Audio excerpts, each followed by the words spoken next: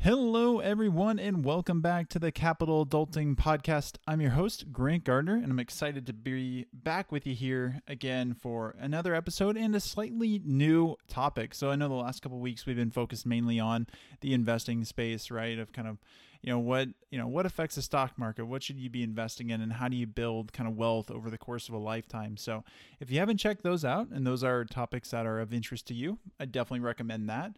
But we are going to switch gears slightly here on today's episode. A little bit more. It still has, a very, very tangible financial impact on your life. But this is more of a skill. So it's something to kind of another arrow to have in your quiver when, whether it's you're looking at potential investments or what we're focusing on primarily tonight is approaching kind of like a job interview in the negotiation process within that, right? So I'm going to talk through when you should negotiate, how you should approach it. And some of these skills are going to be, kind of universally applicable, right? Of just how to conceptually approach just a negotiation in any facet. But again, some are going to be a little bit more specific to a job seeker. So this is one of the kind of the best things that came out of when I was a senior in college. We took there was a senior seminar class, and one of the best classes was on negotiating, how to approach it, when you should do it, what were some tips and tricks for that. And I always thought that was incredibly beneficial. And it's been some knowledge that I've tried to share with my friends as they've gone through, looking for their first job, second job, maybe making a career change entirely, right? There are certain things, you can do right to eventually hopefully succeed in negotiating and achieve whatever kind of your end game is there. And then I've also seen other folks who approach it in a different way, and it can really come back to haunt them. So I thought it would be helpful to sit down, kind of talk through what are some of the do's and don'ts of negotiating, how to approach it, when to do it, and how you can get really creative with it. So to start, I think there's a lot of misconceptions about kind of negotiating in general. And just, I think really that word kind of carries a bad connotation, right? Where it's like, you think that, negotiating is trying to, bulldoze the opposing party, right? Of where someone's got to win. Like it's always win-lose. Somebody's going to win, and for sure. Someone will get the better half of it, right? But that's really not the case. Negotiating is about achieving a win-win outcome, because if you really want to build relationships and be successful in that front, a win-lose is really a lose-lose, okay? Like, sure, maybe you won in the short term. Like if you're negotiating and you just steamroll somebody and force them to accept your terms, they might grin and bear it in the short term, but in the long run, that's not going to play out well for you. That's going to end up with burned bridges, disenfranchised employees, upset employers, right? There's a whole list of bad things that will come from that. So goal in negotiating is to achieve that win-win outcome. And the negotiation process in turn, kind of along with that, is to ensure fairness for all parties, right? Because if you are, you're looking for a job, you don't necessarily, you don't want somebody to force you into saying, hey, like, okay, you have to take, this salary and this compensation package. Like, you have no other option, no recourse. We're not even going to discuss it. That's just, you're forced to take it, right? That's not fair to you. And vice versa. Like if you were just as the employee demanding, the world and more of a potential employer, that's also not fair on the other side of the coin there. So negotiating kind of strikes that balance, right? Find that happy medium where there's going to be a win-win for both parties. So what are the benefits? If say you're a buyer, typically that means you're going to, probably work the price down or, kind of work some other clauses into the agreement. But really, you're gonna find that balanced purchase price. Or if you're an employee looking for a job, then hopefully that results in an improved compensation package for you, whether that's salary or additional benefits. There's a lot of things, and we'll kind of dive into that a little bit later on here in the podcast. But it's from kind of a buyer-employee perspective. But if you're a seller or an employer, what are the benefits there? I think a key one is understanding market conditions, right? So if you're a seller, you kind of get a good grasp of, what are buyers expecting? What are they willing to pay? And that gives you a realistic picture of, what your asset or whatever you're selling is worth at that point in time. If you're an employer, it gives you the opportunity to make a choice, right? Where, say you have 3 candidates, one's a rock star, another's good, and another one's average, right? Well, you could pay, say the rock star is going to command $100,000 a year, the good person's going to be at 85, and the average person's going to be at 75. Right, that gives you the choice as the employer of balancing, kind of the cost benefit, right? Of saying like, okay, yeah, the rock star person's, 33% more expensive than the average person, but they're going to be, 50% more productive, right? Am I willing to pay that for that increased productivity? Do I think that's worth it? And it gives that employer the flexibility there to kind of make that call. So again, negotiating is to achieve, that win-win outcome for all parties involved. So keep that in mind if you're ever, kind of in a situation in which you're negotiating or thinking you should. That's really kind of the end goal there. So what's the first thing to think about when it comes to negotiating? I already touched on kind of the mental aspects, or at least part of them, but I think there's a few key things to touch on here, namely a couple misconceptions. And keep in mind, from here on out, I'm going to be focusing mainly on if you are, seeking a job. So you are a candidate who has applied and has, most likely gone through the interview process, right? And you're getting more towards the end of that, and potentially, a formal offer has been made. So with that in mind, I think the number one misconception that people have when it comes to negotiating kind of your compensation or just the details of your offer is that negotiating puts you in a negative light, right? So that if you push back on the offer, if you're not just, over the moon, ready to sign the dotted line immediately when the employer presents their first offer, that is going to reflect negatively on you. And that really couldn't be, further from the truth, right? I think if you ask a lot of hiring managers and recruiters, they're almost universally going to say that they expect candidates to negotiate, right? Because that is part of the process. And as a hiring manager, you understand that you, in almost all cases, have a range, right? Of you might be approved to pay $50,000 to $60,000 for a specific job. So in that case, your first offer might be 50, and you're hoping to hire, you're hoping that they agree to 55, right? So they're going to expect some pushback. And I think that's a good way to communicate, your kind of value to, or just confidence in yourself overall, right? That you will provide values when you're willing to step up and say, hey, look, I know that this is, I'm very thankful for this offer, but do we have some room? Like, can we, bump this up? Can we do this or that? And so, like I said, they're going to expect you to negotiate. So don't think that is going to be, a bad reflection of you. It's expected. And it's honestly, a lot of hiring managers would say they appreciate the effort. It's important to recognize too, that the interview process as a whole is a two-way street, right? So yes, the employer is trying to find a candidate who's going to be a good fit culturally, who's going to provide good value. But on the flip side, if you are the candidate, you're trying to find an environment that you're going to be successful in, people you're going to enjoy being around, work you're going to like doing, right? And so sometimes negotiating can kind of balance out, get you to that equilibrium of where, maybe something's not going to be absolutely perfect, and you kind of balance it out with a little bit more compensation.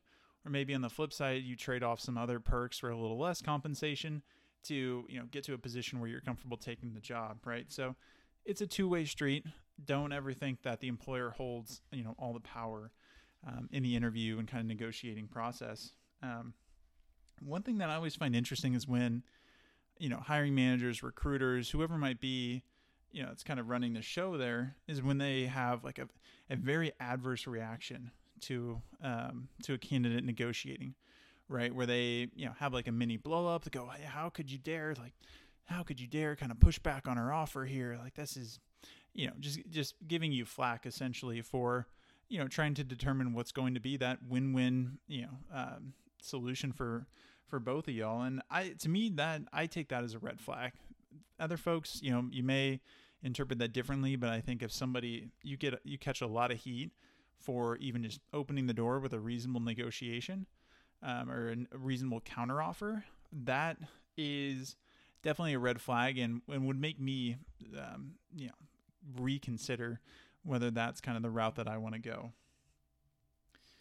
The other big thing that I think people get tripped up on when it comes to just the overcoming mental hurdles is that they're worried about losing their offer if they push back, right? They're saying, well, I'm just lucky enough to get an offer, and like I should just be grateful.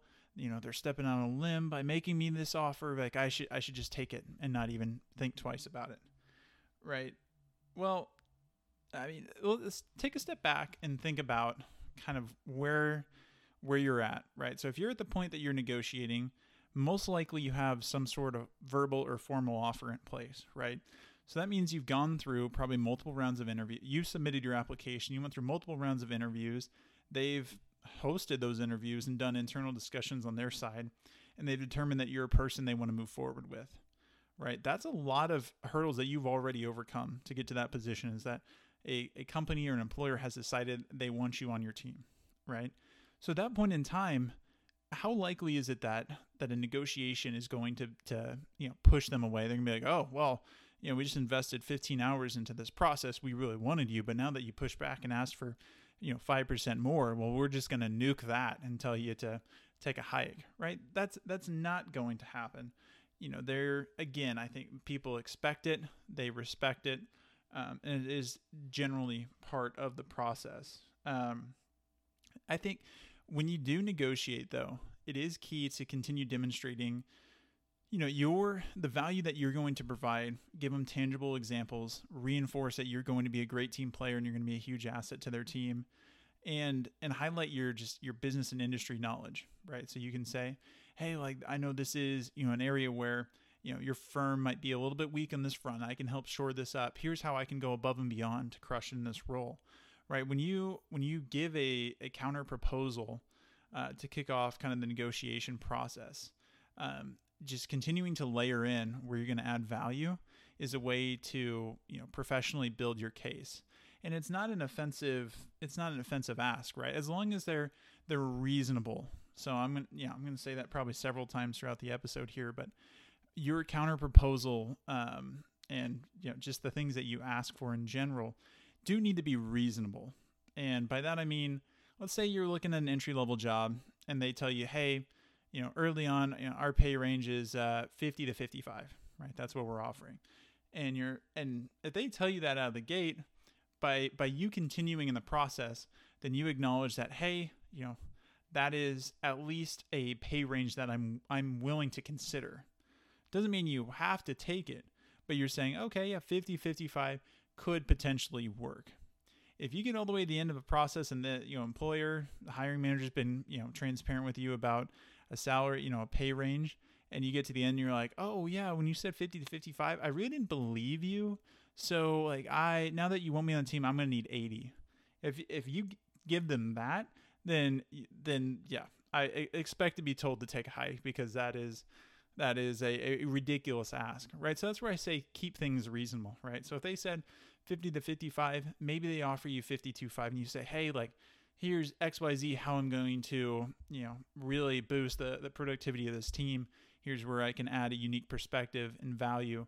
So would you consider, 57.5, and say, like, I understand your range, but I know I can overachieve, over deliver, and I'm going to be worth every cent that you pay me. Right. So that's not an offensive ask. I mean, it might be a stretch, right? But that's part of negotiating, is it's not, you don't have to win. So, it might not be 57.5, but they might say, hey, you know what? You're right. Okay. We can do 55 for you. Would you take it? And then at that point, you have a decision to make. So keeping the demands reasonable is key.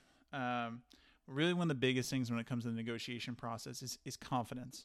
And it's confidence in yourself as a person, and then as well as your ability to dominate the role. So that's where I think a lot of people, where the wheels come off a bit, is when they lose that, they don't have, or they lose that confidence in themselves, where, you're like, well, I really should just be happy that they gave me that offer. Like, I really, maybe I need a job, and I'm just, I'm just stoked to have an offer. So then like, I should just take it.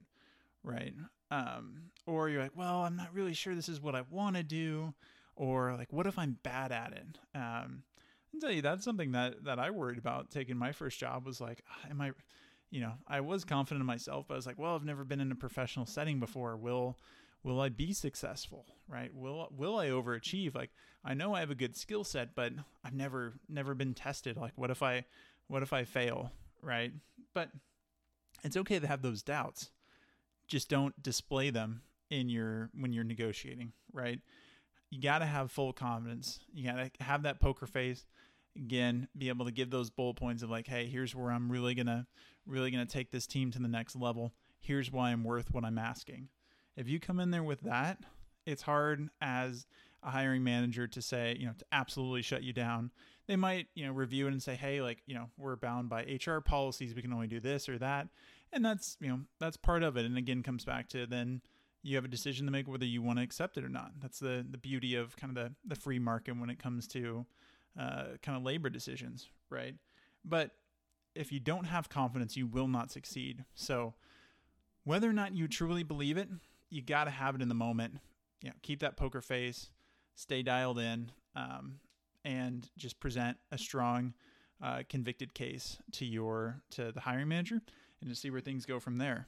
So that's the mental side. So once you beat those hurdles, right, those pitfalls, how does the process really play out?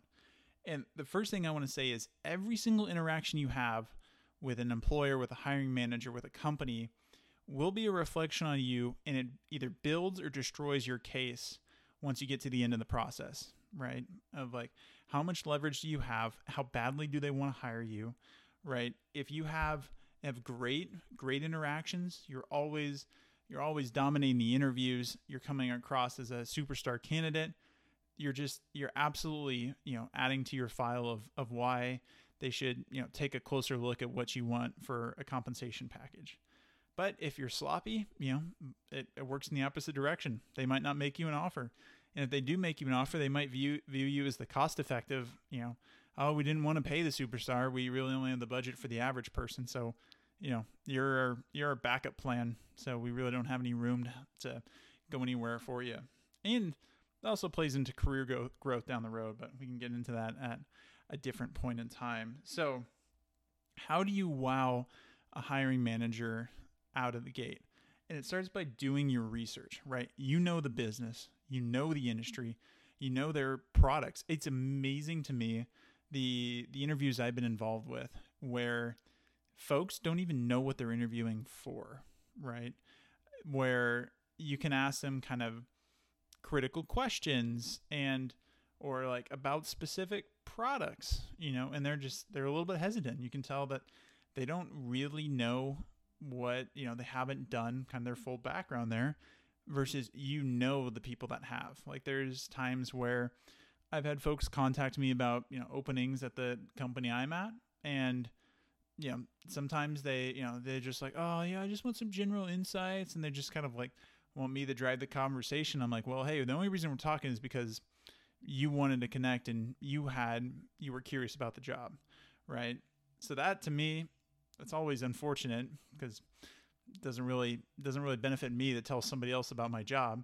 But if I get on the phone with somebody and they're like, hey, I've got these 8 questions, can we just run through them? I want to hear, like, tell me about the culture. Like, what is this like? What is that like? That is always a good sign for me because you're prepared, you know what you're talking about, and that means you're going to, impress in the interview process. And along with this, it's you want to know, out of the gate, kind of what the role in industry compensation looks like, right? So think back to, you need to understand how much you need to make to survive. So if you say, hey, I got to have, I need to make 60 a year to stay afloat, right? Well, then you're not going to look at jobs that are going to pay 35, 40, 45, 50, right? They're not even close. You might say, hey, well, I might be able to scrape by on 55. So maybe I'm willing to explore that route and hope to negotiate up. But you want to know roughly kind of where salaries lie before you get started. And a lot of reputable companies too, when they do a screening interview, will be pretty candid. They'll say, hey, we're going to pay, this job pays 20 an hour. Is that something, maybe our range is like 20, 24 an hour. Is that something that would work for you?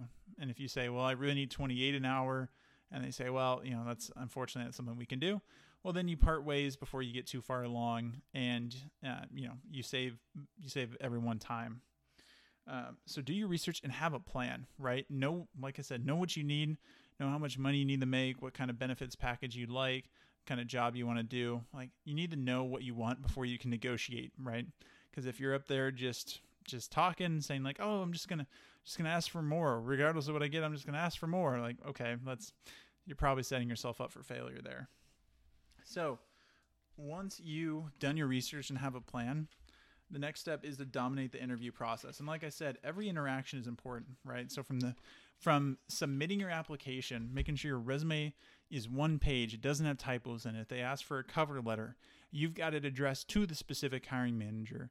Things like that are an easy way to wow somebody out of the gate. And on the flip side, you can disqualify yourself really quickly. Like say you apply for a position, and say you're using a template cover letter and you forget to change the company name. So say you applied to company A and now you're submitting an application to company B, and you leave company A's name on there. See ya. That application is getting thrown away right away, deservedly so, right?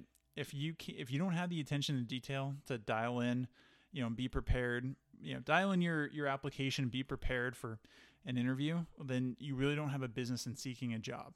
At least it's kind of my take on it there. And I just think in dominating the interview process, being a professional, but also fostering personal relationships is key, or making those connections, right?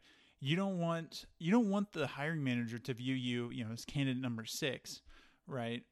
Just like you don't want them to just be a blank face, representation of a company, right? You want to be able to connect with them personally and, build that connection, because that is what will give you the leg up over other people's, when you can demonstrate, hey, I got an hour and a half with this person, but guess what? I found out that they really like hiking. And so I was able to say, oh yeah, well, yeah, you hike this trail, give them a recommendation of like, oh, go check this out, right?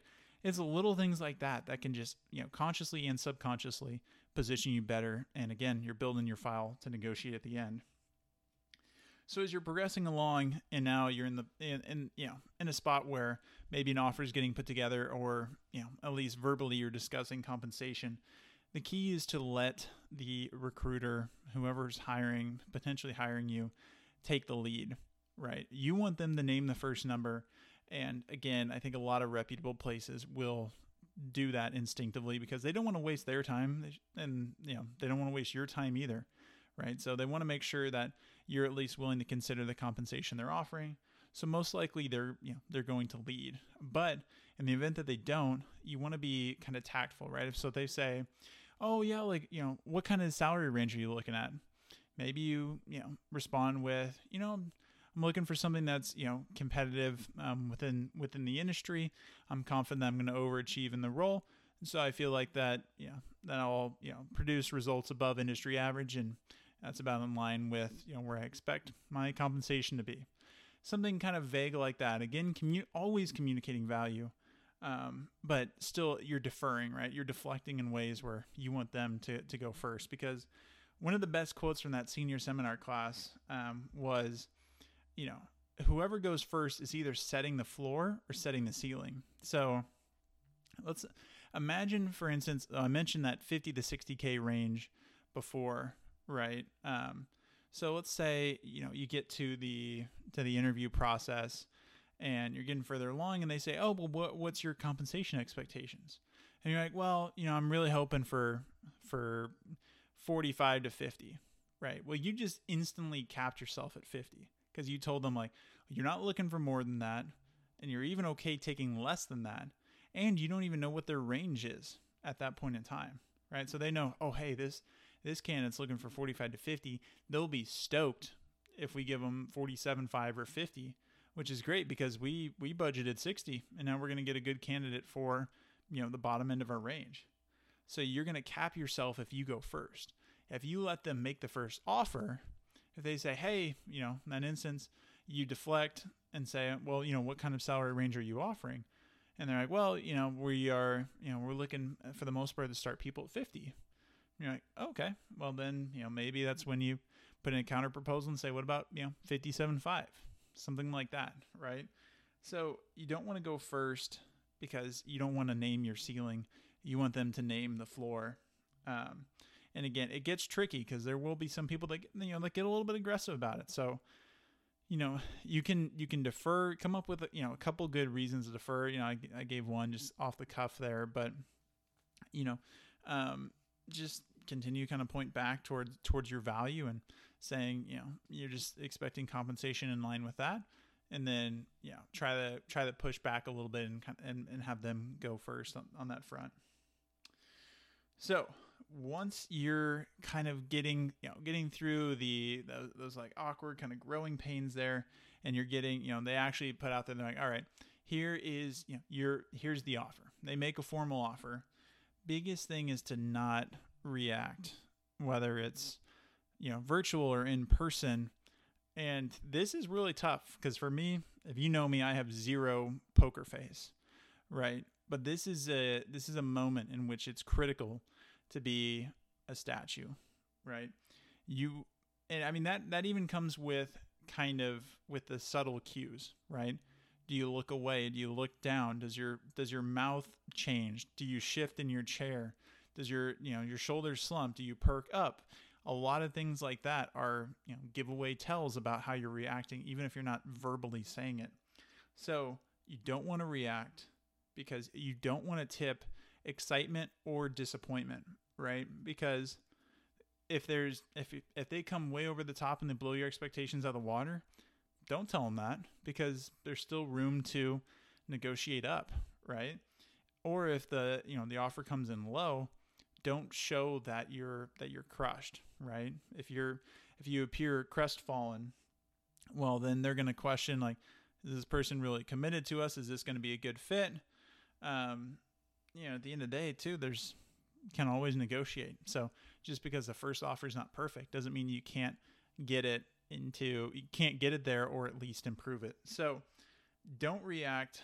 But probably the toughest thing about the negotiation process, and this is something that I really wish I could teach, but it's really impossible to do so, because every situation is so different. But it is so critical to read the room and understand your leverage. And by that, I mean, you need to gauge the hiring manager. What's their, this is all within a couple seconds, right? They're making the first offer, and you need to read their body language, their words, how they presented the offer. Can you pick up a tell that, hey, this is them lowballing me, or this is going above and beyond, and they are getting special permission to give me this kind of offer, right? So, you want to watch for things like that, and also know your leverage. And by that, I mean, do you have backup options, right? Like, do you have a plethora of job opportunities and you're really just trying to find what's going to be the best fit? Or are you desperate for a job? As a lot of people have been through COVID, submitting hundreds of applications, you're finally at the point where someone's giving you an offer and you're just stoked and you're ready to jump at it, right? If you have the ability, if you can walk away if you don't, get to the right price or whatever it might be, then that's one thing. You have a lot more leverage. If you just need a job, then you don't have quite the same, right? You can't afford to be ridiculous or put them in a position to go with another candidate. So keep that in mind. What's your leverage? Where are you at in your career too? Like when you're first starting out, it's probably going to be a little bit tougher to negotiate. But as you get in the workforce and overachieve and do things like that, then you're going to be in a better position to negotiate down the road. So just look for, like I mentioned, the subtle cues that you can give away by reacting. Do the same, scrutinize the hiring manager, right? Did they kind of give you, is it like an open-ended, they kind of trail off when they give you the offer? Like, are they giving you an opening to make a counter offer, right? If they've given you a range previously, where does that fall there? Like they told you it's 50 to 60 and they presented you with 50, okay, well, now, you're going to negotiate up. Meanwhile, if they've given you 60, are you going to push the envelope over the top? So keep that in mind. Understand where they're at in your range, and their range versus your range, and kind of where you want to be. And like I said at the beginning, confidence is going to be key. So you need to be prepared to move past the excitement of getting that initial offer, right? You don't want to react. You don't want to not necessarily zone out, but you don't want to get off track mentally just by the fact that you have an offer. You want to stay dialed in, because this is where, the rubber meets the road here. You have to be able to negotiate with confidence. And one thing that is important to keep in mind too is kind of the size of the company that you're working with, right? If you're working with a mammoth kind of international conglomerate, well, they're going to have a huge HR department with set policies and pay ranges and compensation structures and review processes and things like that, where things are going to be very much structured. Whereas if you're working with like a 4-man team, right, there might be a lot more flexibility, right? There might not be the same potential upside or abundance of perks, but you may be able to negotiate creatively. And I'll touch on that in a couple minutes here. But of course, like I said at the beginning, you want to keep your demands reasonable. It's not really a demand per se. It's an ask, right? I'm saying like, oh, can you do 7% more, 10% more? You never want to be like, oh, well, I'm going to need 40% more to get this done, because you're not even close, right? So keep things reasonable. And as I've reiterated numerous times, continue highlighting your value to the company. Show them like, hey, like, I know I can overachieve, and here's how I'm going to do it, right? That's always, you always want to tie added value to any counter proposal you might have. And then of course, being patient here is key, right? They might not have an immediate answer. So if somebody's, say you're working with a hiring manager, they're not part of HR, they're a department head, right? They might say, okay, yeah, well, that's an interesting proposal. It's something where, we'll need to go back and discuss it internally. Then that's fine. That is okay. On the flip side though, you don't want to have an expectation that they're going to respond right away. But if you say, hey, can we do 8% more in another week of PTO? And they say, well, we can't do extra PTO, but we could do 5% more, right? Are you prepared, game plan in your head for those counters, a counter to your counter, right? Because the last thing you want to do is get essentially caught with your pants down of where, you had this well orchestrated and I'm blanking on the word, but if you communicate effectively your counter and they promptly give you a very valid, counter back to you, then you don't want to sit there and be like, okay. You don't want to hit the panic button.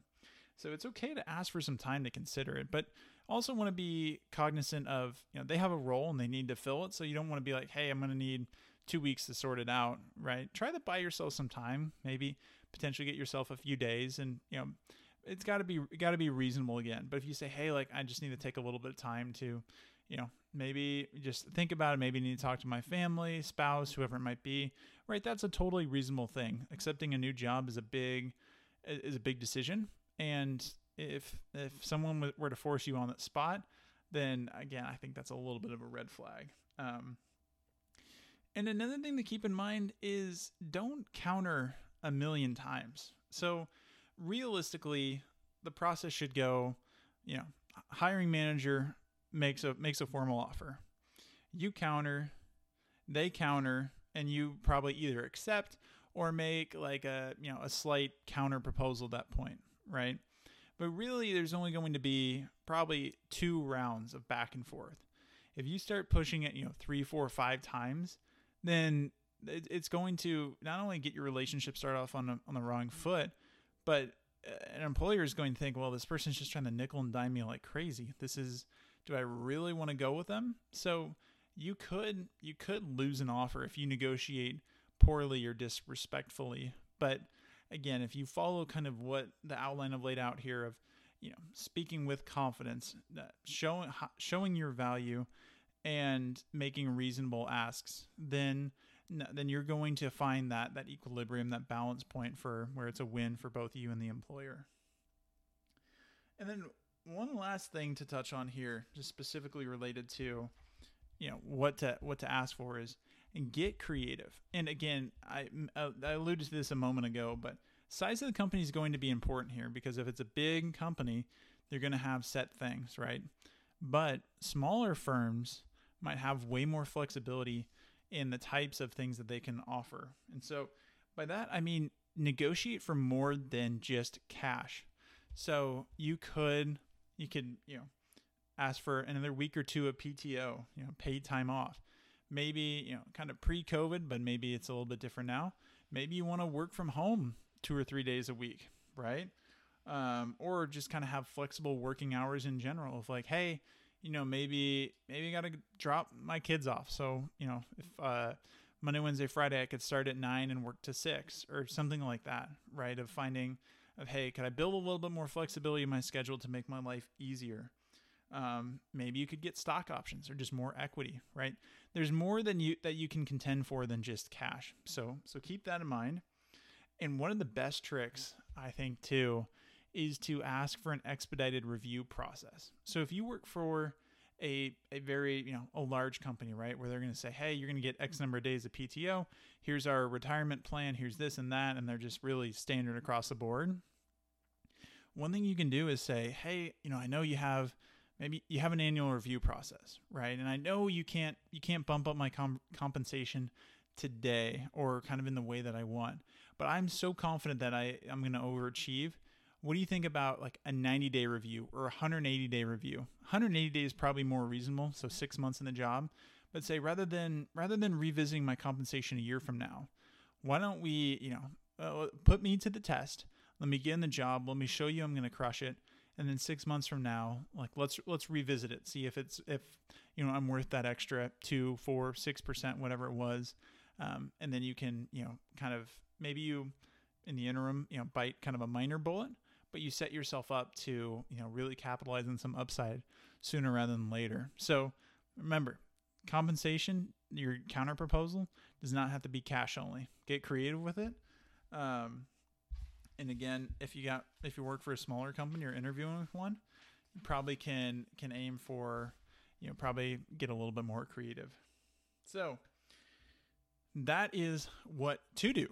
Now, what's a quick hit list here of things not to do? And one is negotiating in bad faith. And this is terrible. In bad faith, I mean, let's say you're interviewing at 2 places, and one you really, one place you love, you really want to work there, and the other you really couldn't care less. And so you kind of string them along. They're your backup plan. You go all the way through the process, and they, maybe they make you an offer, and say you engage in kind of a back and forth, right? All while, you're continuing the interview at the other place, they give you an offer and you're going to take it no matter what, but you negotiate with this other one just so you can, push up that offer and leverage it, into the job you really want, where you say, hey, company B over here is offering me $80K. You guys are only offering $72.5. If you make up some of the ground there, then maybe it will make it happen, right? That is, I just think, incredibly disrespectful to everybody, and it will tarnish your relationships because, one, you're going to burn a bridge at the company you're leveraging, and 2, you're kind of bulldozing the environment you're looking to join. All right, so you're managing to piss off 2 hiring managers and 2 companies before you've even started. So don't negotiate in bad faith. Don't waste somebody's time to then just completely back out. I mean, I heard one story of somebody who actually, they wanted to work for one company in one city, but they took a job with a different company in a different city, and they literally just did not show up for the first day of work because they decided, I really don't want the job. Well, that is probably the worst example possible of actually taking a job and then just simply not showing up. So if you ever do that, then you should just leave the workforce. Second is making just uneducated or unreasonable counteroffers. So if you're saying, oh yeah, I need 30% more to take this job, or maybe you're throwing out, oh, can you give me this particular benefit? And the company's like, hey, we don't even offer that. That's not even something that's come up. Where did you get that from? again, it goes back to, you want every interaction to be professional. You want to display you have deep knowledge of the business industry it operates in, and kind of so on and so forth there. So if you step in it and make a proposal that is ludicrous or isn't even applicable, then it's not, it's not going to go well for you. It reminds me of when I was going through kind of the college baseball recruiting process, and I had a school out on the East Coast that was really interested. Developed a solid relationship with the coach there. And we were talking, and one of my emails, I was like, yeah, one of my biggest things is, I really want to go to a school that has a strong business program. Well, I never heard from them again. And I thought that was kind of odd, where I was like, we had a pretty good back and forth. I thought they were pretty interested. And then lo and behold, I go on their website and it turns out they don't have a business program. not even a business degree, let alone like a business, a school of business within the college. And so that was me being uneducated and cost myself an opportunity, which in the end, for that specific example, it wouldn't have been a conducive fit for me anyways, given that. But how bad does that make me look? The fact that I threw that out there of like, yeah, I really want a good business program. And they're like, well, cool, man. We don't have one. So good luck. See ya. And that kind of leads into the next one about burning bridges, being unprofessional. These all tie in together. Negotiating bad faith is the same, but you never ever want to burn bridges. Even if you really don't like somebody, you don't like a company, it's never worth it to formally close a door, because you never know. What if a specific hiring manager moves on to a company you really want to be someday, and you apply and they go, hey, I had a really positive interaction with this person before. Like, I remember that they were memorable, they were personable, and they're applying here. So, I love to talk to them. Or they say, oh, wow, this is the guy that I hired that didn't show up day one. Well, see how quickly that resume gets thrown in the trash, So always be professional, and don't burn those bridges. And really, the last mistake here is not negotiating when you should. And, this ties back into reading the room and knowing your leverage, right? If you're desperate for a job and you got to take anything that comes your way, well, then maybe it's not worth pushing the envelope and negotiating. But at the same time, if you have some leverage, or, you have the ability to potentially walk away, well, then, just ask. What's the worst thing they can do? As long as you're not offensive about the way you ask or what you asked for, they're not gonna throw you away. They might say no, and you're kind of back to square one. But at that point, now you have the decisions in your hands. You get to choose whether or not you want to accept that. But if you don't negotiate when you can, well, then you're probably leaving money on the table, potentially stock options, other benefits package, or other portions of the benefits package. And that is, that can have a real effect on you in the future. Because if you think about it, if you start and say, at $50,000 a year versus 60, maybe at the end of year one, you get a 10% raise, right? So you're either at 55 or 66, and it kind of builds from there, right? So the higher you start, the more it's going to help you moving forward, right? You're going to climb that pay scale faster. So don't put yourself at a disadvantage by, lacking confidence and not negotiating out of the gate. Be comfortable, if you can, push the envelope a bit and see where you end up. So when it's all said and done, they've made an offer, you've countered, they countered, you potentially countered again. It comes down to a decision, right? And nobody can make the decision for you. I have another kind of guide on that and this episode's running long, so I'm not going to get into in this one. I'll save it for another episode. But the decision is yours. At this point in time, you have to decide: is this the right fit for me? Is this the right compensation? Should I take it? Right? And you want to consider, when looking at jobs, you want to consider more than just compensation, right? Will you be able to thrive in the role? Are you going to enjoy it? Is this a good building block for your career? Is this at least going to help you, maybe if you don't know what you want to do, is this at least going to give you good experience and some transferable skills. So if you figure out, hey, I like this, this, and this of this particular role, but I hate this portion, right? Well, hey, now you know that, and you can take it to your next job. And also consider what your next move is going to be. Again, you don't have to have it exactly laid out of how you're going to climb the ladder, where you want to go, this and that. But at least, again, kind of generally think through, is this going to help, get me where I want to go? And then, if you're negotiating and they come back to you and say, hey, we need to stick to our first offer, we can't do it, or you just get, shut down on that front, don't take it personally. A lot of times, hiring managers are going to be bound by, the resources the company has, as well as internal policies. So if it really is something that they can't accommodate, it's not a reflection on you, right? If you ask with confidence, you're professional about it, you have a reasonable counter, and they just say no, well, it really is not an affront on you, right? It's more indicative of, really kind of the company's situation, their policies, and their evaluation. So again, maybe you ask for a shorter review period, but don't let that dissuade you from taking the job if it's going to be a good fit for you. And lastly, on the flip side, if it's a bad fit, don't be afraid to walk away. And again, if you're in a desperate position, that might not be an option, at which case, you just want to get yourself to a good spot where you can then, hopefully pursue something where you do have a little bit more leverage and the ability to walk away if need be. But as with any negotiation, if you are basically tunneled on one outcome, meaning you will take the job, well then, it's really not a true negotiation, because at the end of the day, you're going to have to accept, whatever's handed down to you. Whereas if you say, hey, if you can't get me to X amount, or you can't do this and that, then, I think it's just something that's unfortunately not going to work for me.